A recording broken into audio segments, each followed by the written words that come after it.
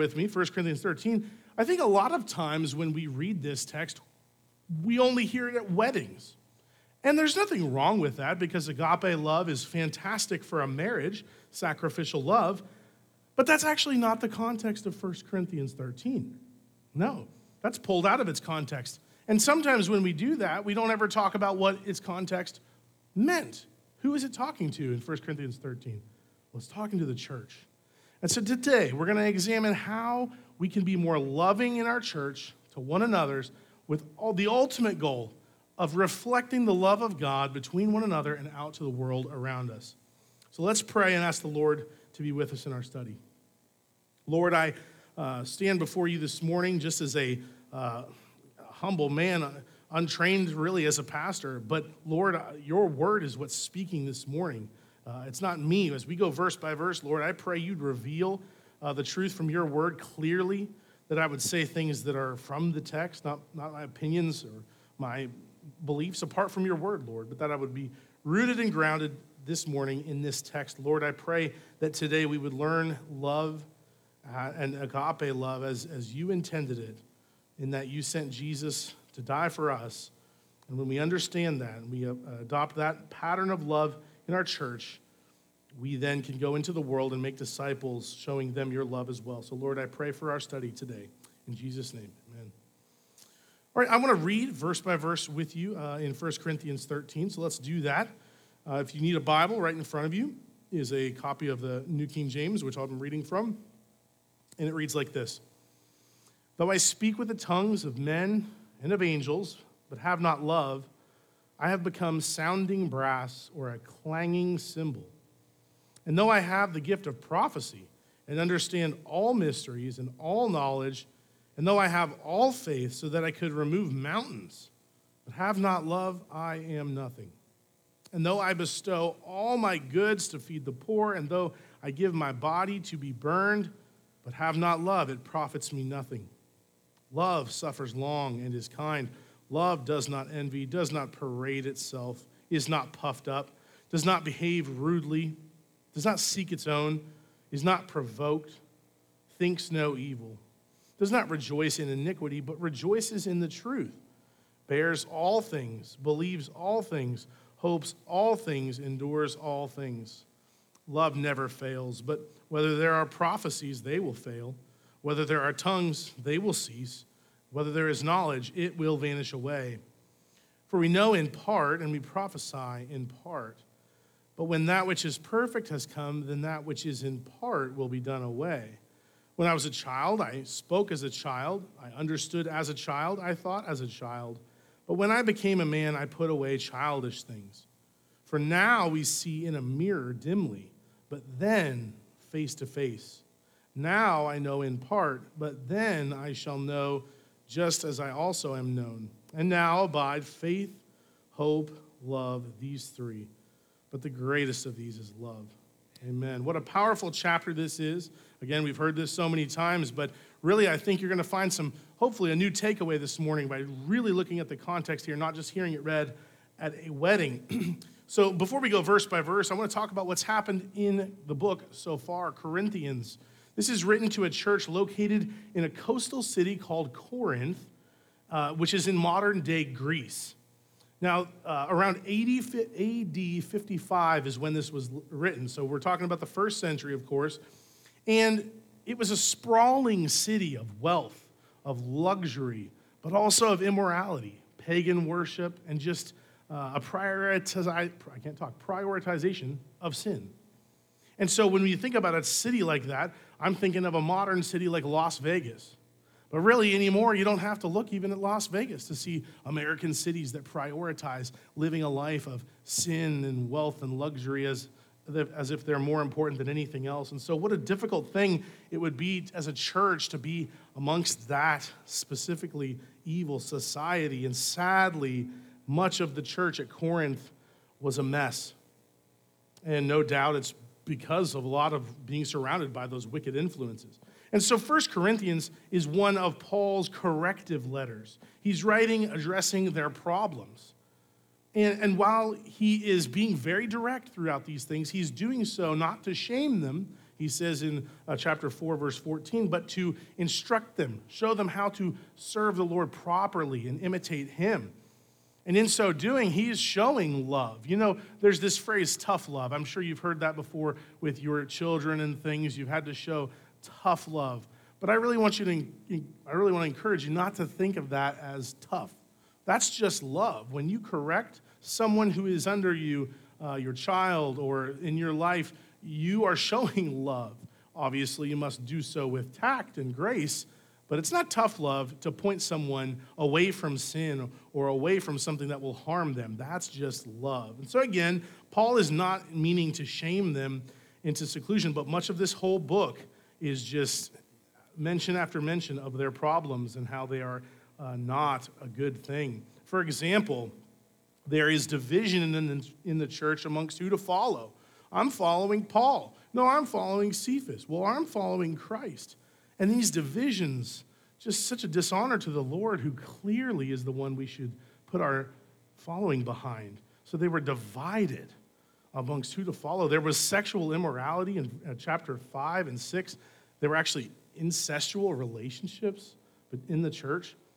There were legal issues that they were suing one another instead of solving their problems within the church. Chapter 6. Chapter 11, they were misusing the Lord's Supper, which is a holy and reverent service in which we focus on the Lord and his body and blood, and they were making it a common meal. What a reproach that was. And then they were misunderstanding and misapplying and playing favorites with spiritual gifts. And finally, they were actually teaching falsely about the resurrection, saying that there will be no bodily resurrection, many of them said. And Paul goes on to say, if you say there's no resurrection of the body, what you're saying is Christ wasn't raised. And if Christ wasn't raised, then everything we believe is in vain. So he was using that rhetoric to show them, of course Christ is raised, and of course we are risen. One day, God will orchestrate a miraculous bodily resurrection where the dead in Christ will rise first. But anyway, there was so much disunity in this church. And I think that's helpful as we come to this chapter because he's going to go through what they are missing. Before I get to that, though, I think we need to talk about our church, FSB Camden. I think things are pretty good here. I've served in several churches in my young life, and I can attest our unity, our spirit of unity, and the bond of peace amongst this church is great. But as Brother Greg said earlier, that's when the devil tries to sneak in. And don't ever think that our church is immune to the things that we read here.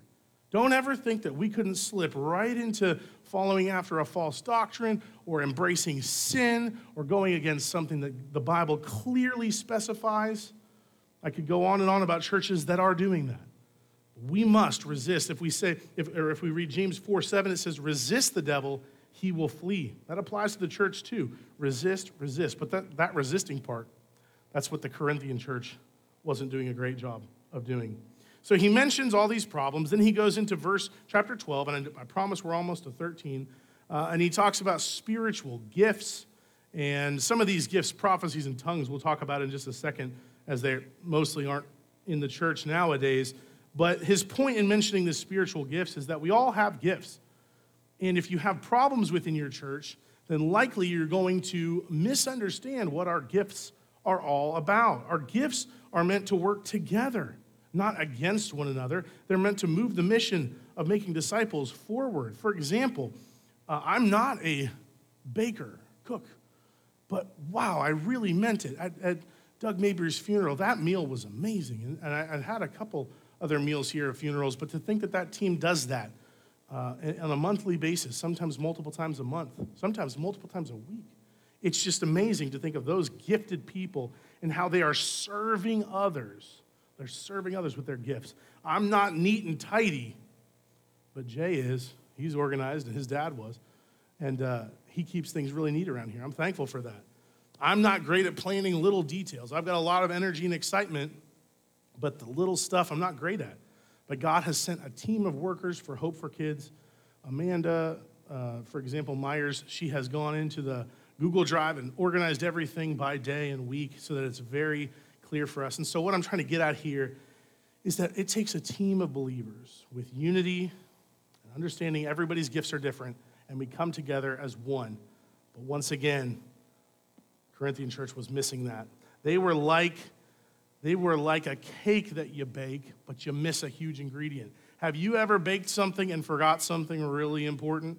I mean, let's imagine that you make a flat of brownies but forgot the sugar or the eggs in a cake. I think you're going to realize there's a missing ingredient. And so that is what I want to focus on today, the missing or the essential ingredient.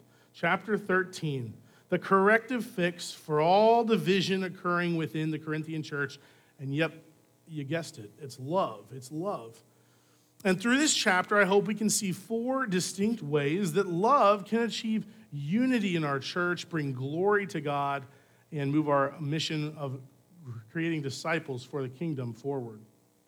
And I've taken a couple preaching classes, and one of the things they said was alliteration helps. So these 4 points start with P, and I think that they will really show us how important love is. First, we see the priority of love in the first 3 verses, 1, 2, and 3.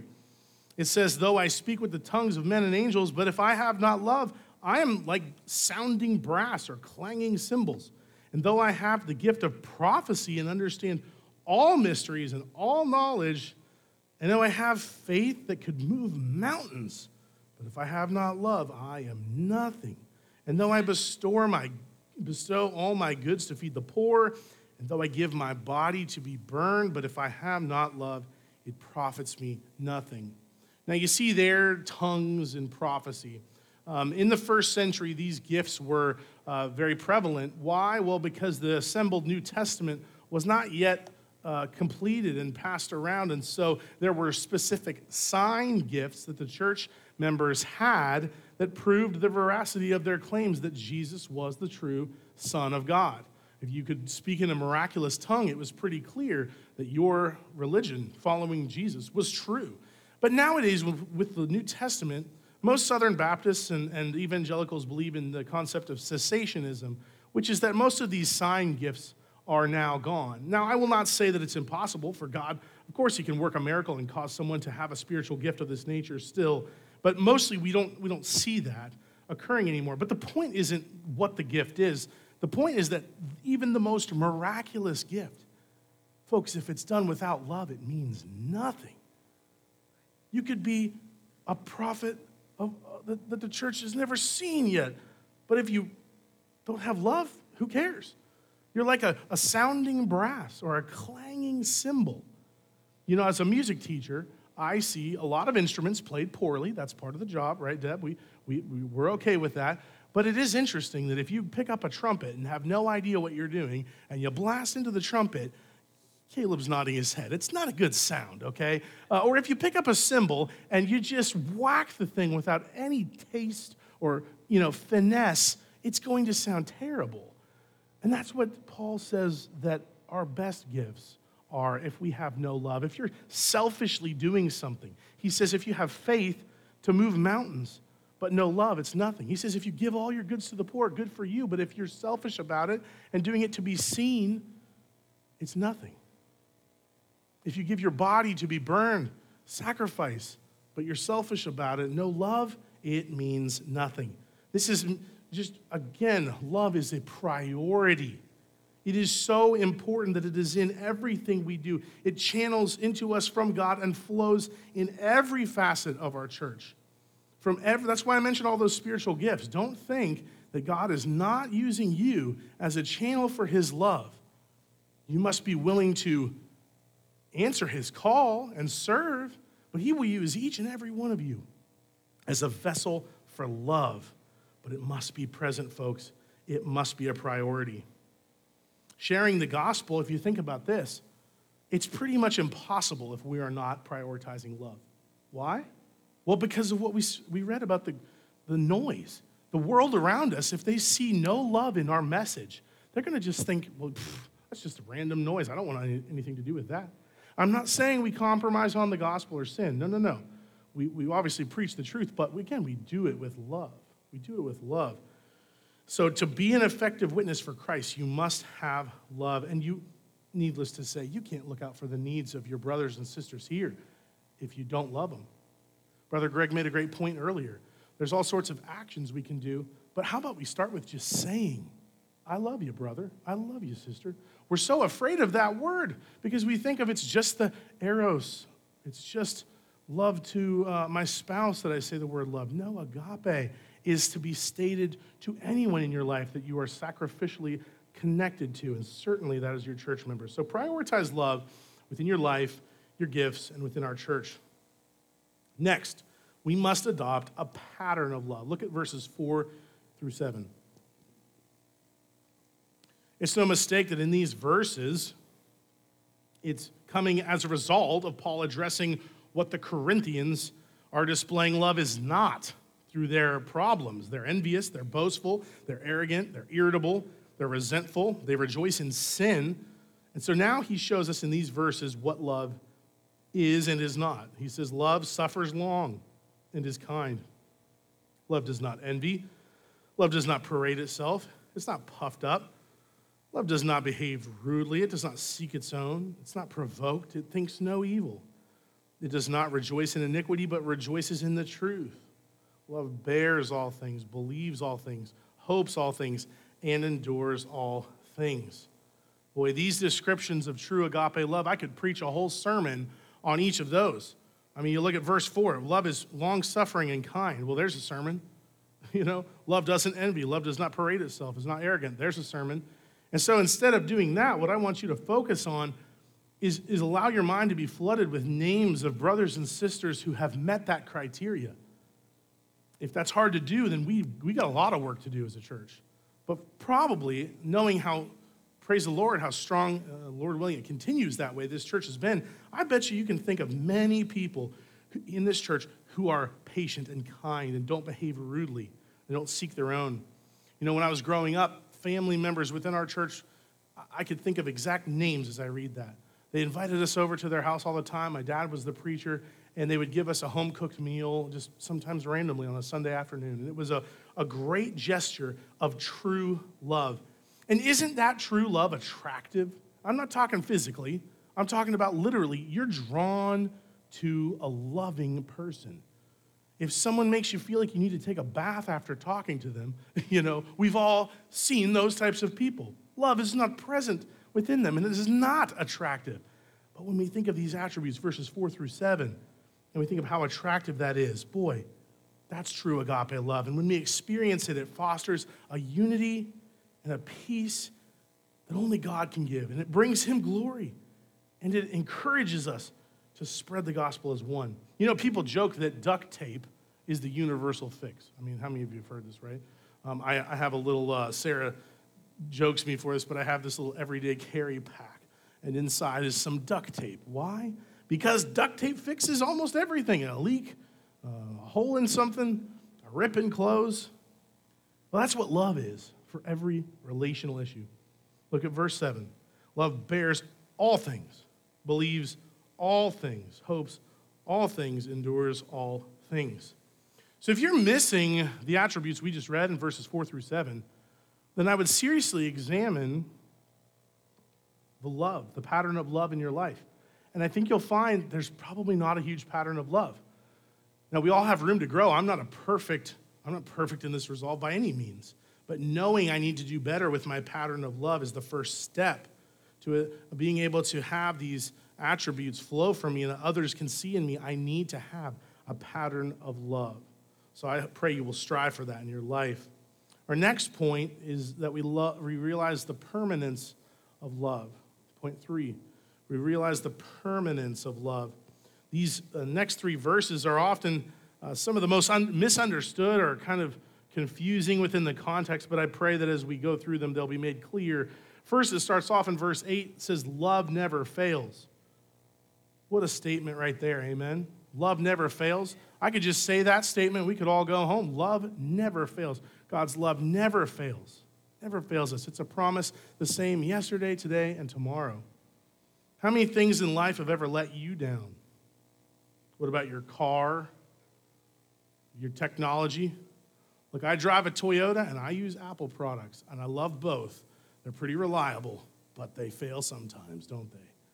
You might have something that you find super reliable, but eventually it will fail. Why? Because things of this earth fail. That's what we do, and that's what these verses are talking about, that everything in earth will fail.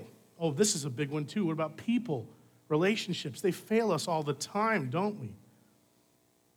It seems like just about every time we need something to not fail, that's when it does. Probably a test from the Lord that we would keep our faith despite so much things failing around us. But what a promise it is that love will not be one of those things. You don't have to ever worry about love letting you down. If you make it a part of your daily life, it's not going to fail you. It's never going to be, in other words, it's not going to make your day worse if you are more loving. If someone cuts you off in traffic, I can guarantee you being loving and then just ignoring it and moving on is going to benefit you more than doing something sinful, right? And we all know this. I know practicing it is easier than, preaching it is easier than practicing it. But truly, love never fails. What a promise. Now, what does fail is the things of this earth, and that's what the next several verses talk about. Even the best things will cease. It's all going to pass away. And our conscious thought here on earth, at best, will only be a partial knowing.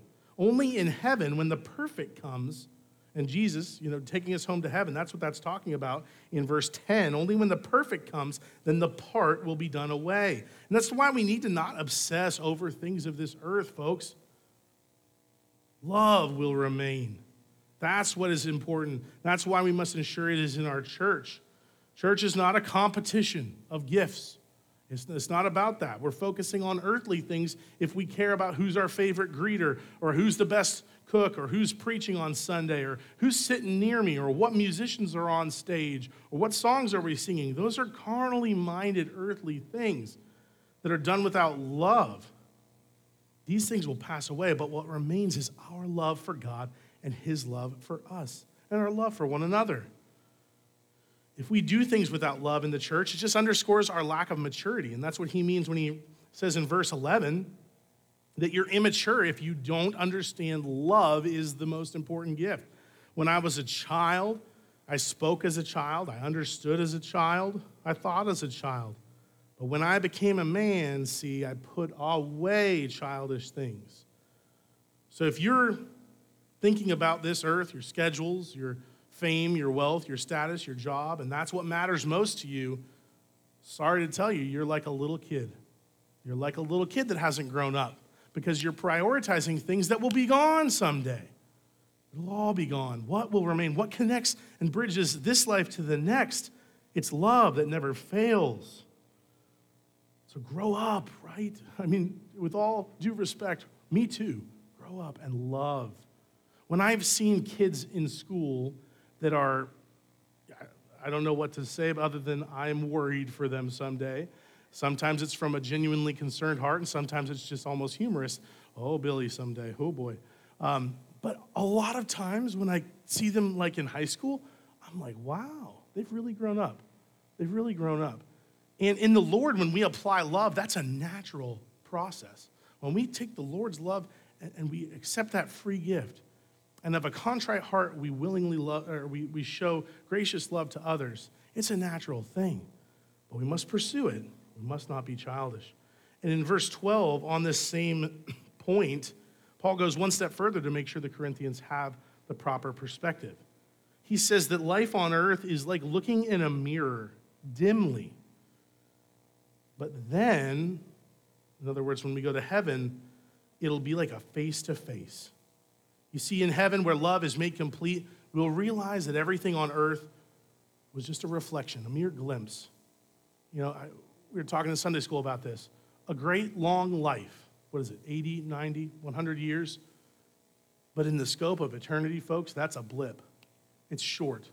This life here is not our home. We are sojourners and pilgrims here. What is permanent? What will be the true face-to-face, as Paul says in 12?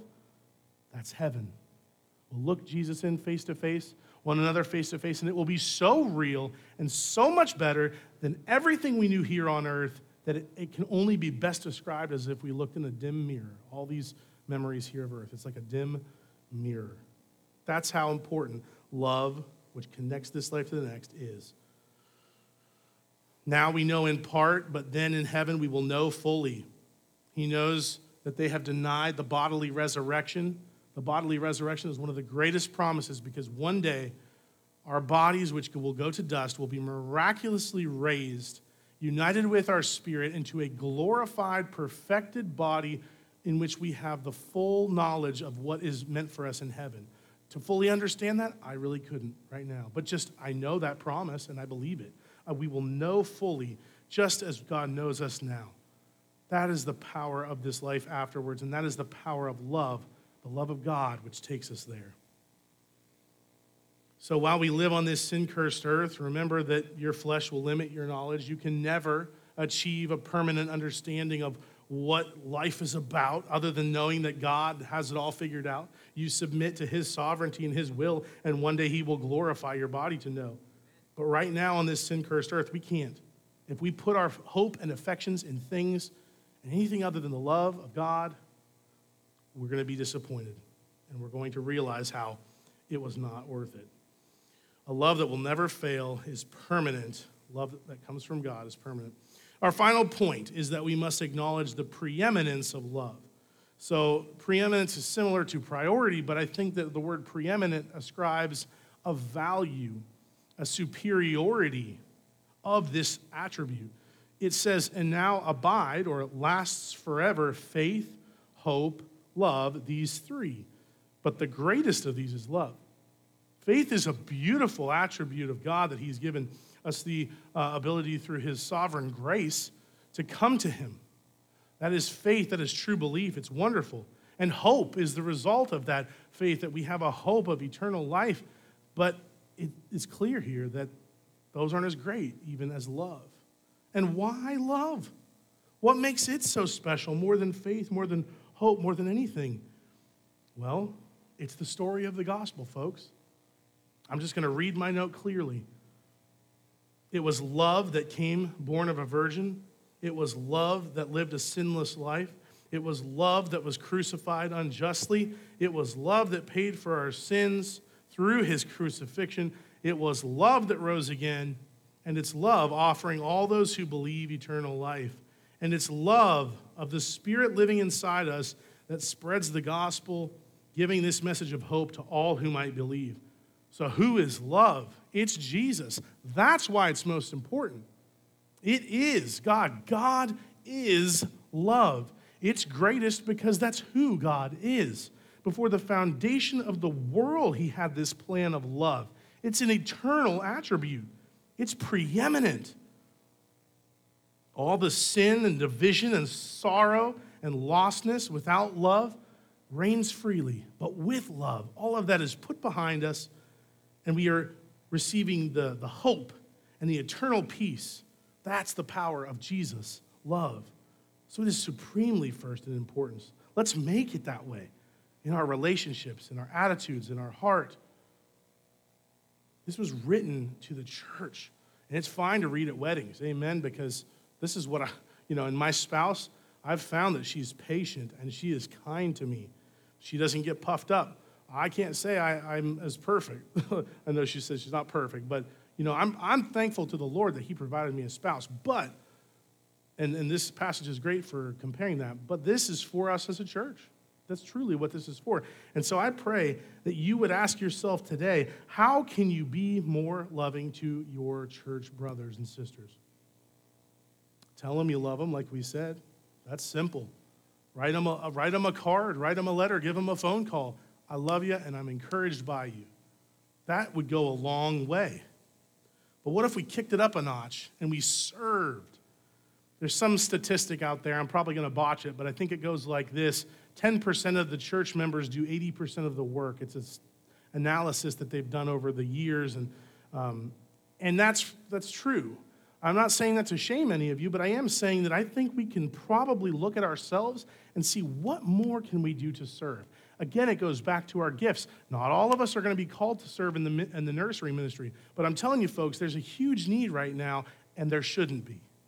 There should not be a need in a church this size to serve in the nursery. Amber does a great job with that. But what are we doing if we as a church this size don't step up and serve our vulnerable populations? We can serve more. We could be more hospitable. We could invite people over to our homes for a meal Ask them out to dinner.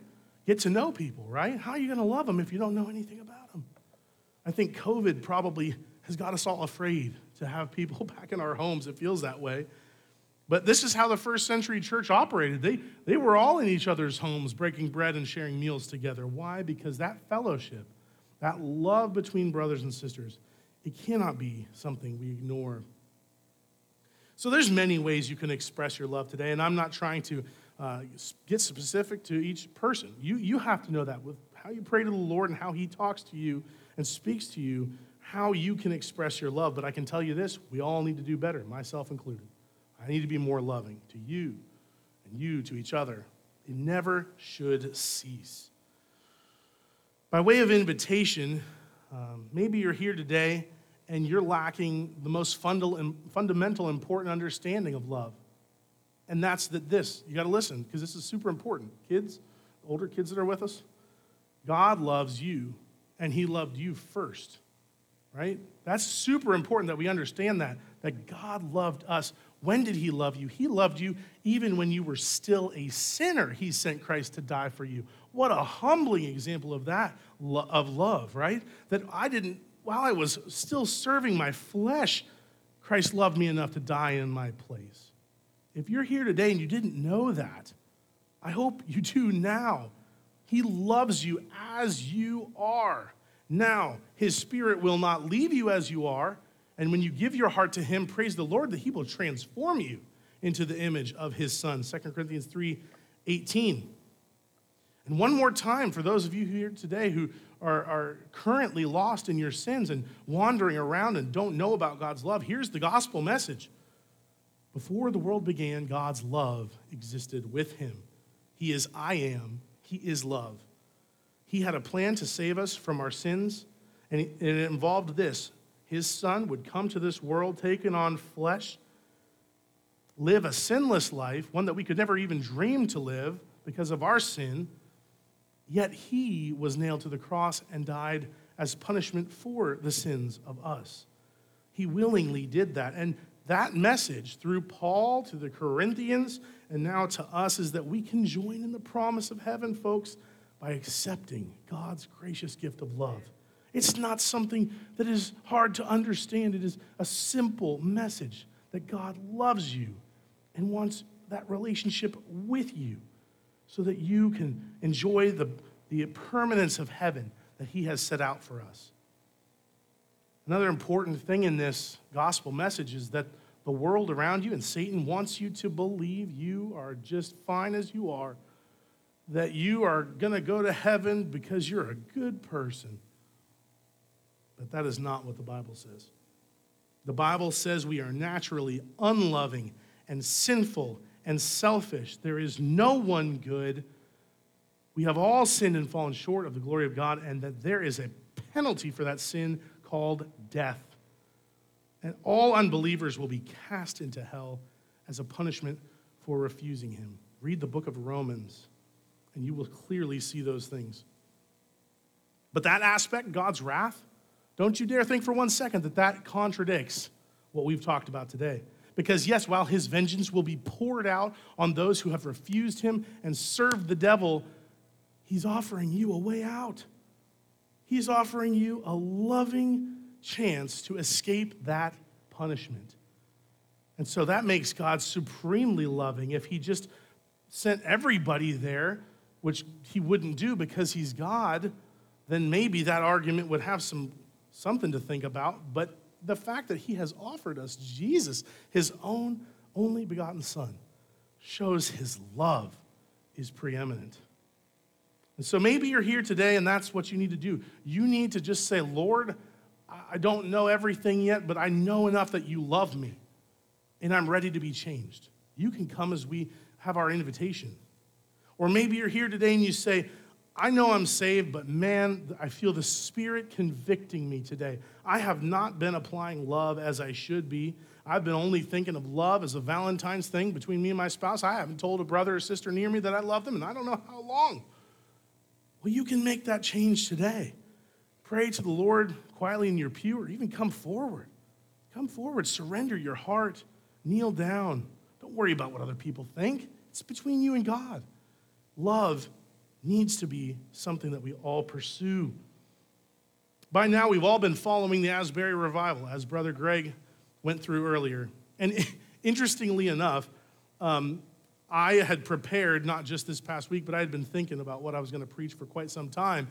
And I didn't know that the sermon that started the revival, the pastor had preached on love, interestingly enough. I found a YouTube clip where the pastor's sermon was there, and he went a little bit different, not from 1 Corinthians 13, but his chief point was that before we can love others, we must first bow in the presence of the love that God showed for us. So I hope that has resonated through this sermon as well. But I don't believe in chance or coincidence. No, that's not something that exists between a sovereign God and his bride, the church. I think that this topic was put on my heart so that we could see that the Spirit of God moves throughout everyone, everywhere, wanting us to see how he is so worthy of our praise. From the smallest town in Camden in Kentucky to the biggest cities in the world, he and his love are worthy of our praise and worship. So maybe Camden, Ohio can be the next site of a great revival and awakening. I mean, I think it would be pretty amazing if people were driving by at a time we're normally not here and they see a bunch of cars and think, what's going on there, right? Why not now? Why not us? The love of God is so true and so real. He is deserving of our praise. So Brother Greg's going to come and assist with this invitation. And we just want to open up the altar. And maybe, Deb, could you just play for a little while? And I'm going to kneel down up front. And if you feel led to do that too, you can. I mean, you don't have to pray about this specific topic, but maybe you could pray and ask the Lord for more revival. Or maybe you have a special need in your life that you need the Lord's prayer. But truly, the amazing thing about love is I think it kind of encompasses everything. God's love for us is so good that really, when we seek him, that's what we're seeking, aren't we? We're seeking his ever-present love. And so as we have the invitation, Deb prays, let's all stand. And then I'm going to pray here first and then invite you to come. Dear Lord, as we have a moment here just listening to the music and feeling your spirit stir, Lord, I pray you wouldn't hold us back from full surrender, that you wouldn't cause us to have any fear of what people think, Lord, but that you just allow your spirit to cause us to realize what you've done for us, Lord. And that's that you've shown us love like the world has never seen other than in the gift of Jesus, who died in our place. And Lord, I pray that I would be a better loving member of this church to these brothers and sisters. And I pray each person here would seek ways that they can love better as well. Lord, obviously, Lord, you do know what is on the hearts and minds of everyone here. Maybe there's someone that has never accepted the gift of salvation. Today, this morning, is that moment for them. I know, Lord, I can feel the Spirit telling me someone out here right now has never given their heart to you. Lord, may it be tonight, or this morning, may it be right now that they do that. And if anybody else has anything on their heart, Lord, you know, allow them to lay it down, lay their burdens at the cross, where your love is clearly evident. Lord, I pray this in Jesus' name. Amen. Brother Greg.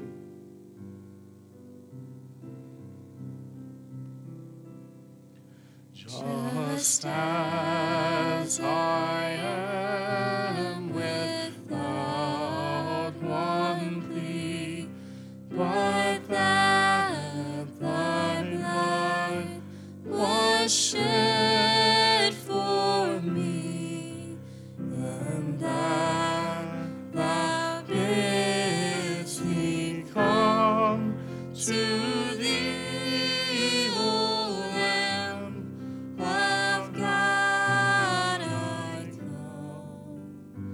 I come, just as I am in waiting, not to rid my soul of my dark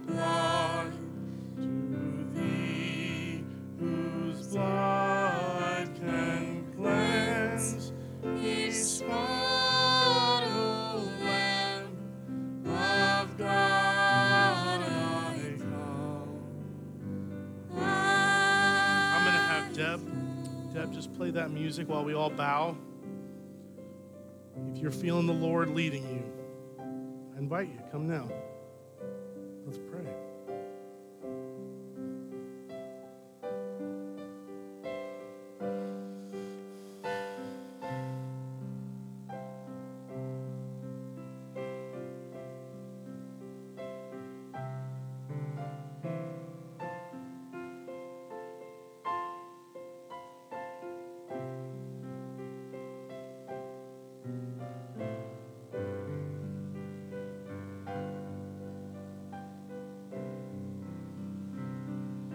Let's sing that first verse again. Sing that. Just as I am without one plea, but that thy blood was shed for me, and that thou bidst me come to thee.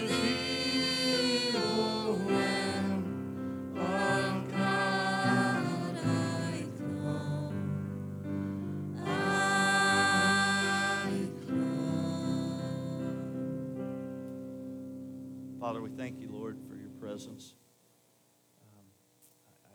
You're dealing with some hearts. Lord, we recognize that revival will never happen if it doesn't happen in us first. So, Lord, we're asking you, we're pleading with you to not take your hand off First Camden. Continue to draw, continue to convict. Thank you for the word of God that's been proclaimed this morning.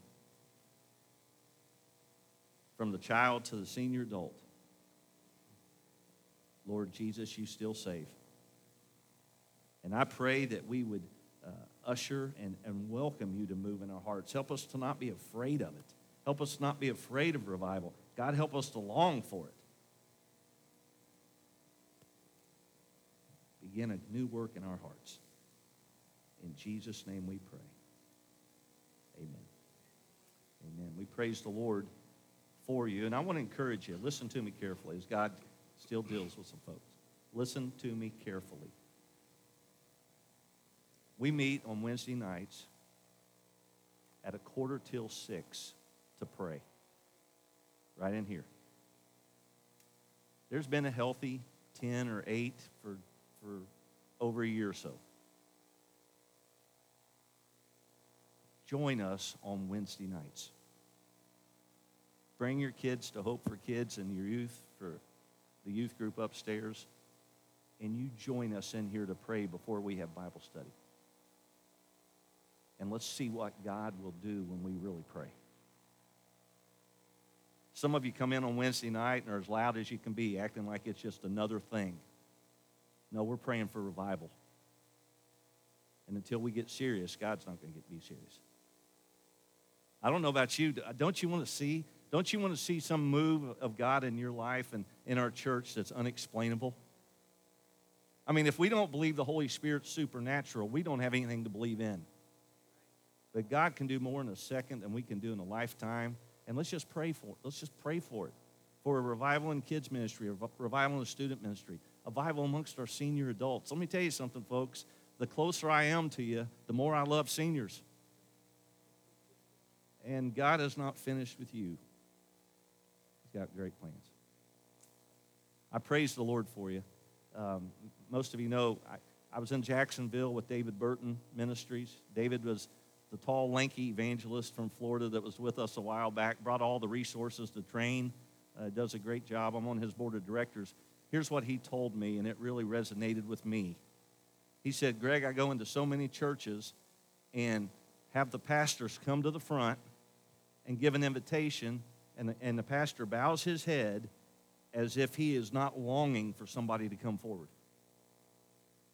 He said, you stand there and you call people, and you expect God to move.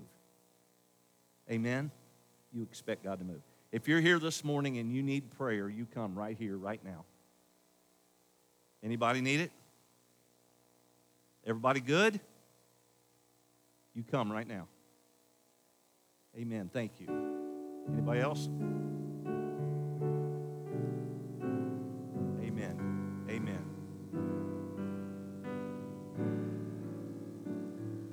Let me have the deacons come.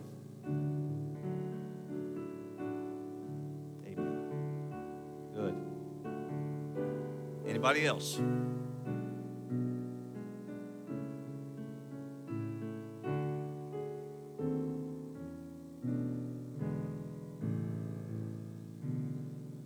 Okay. Anybody else? All right. Amen. Come on, Karen.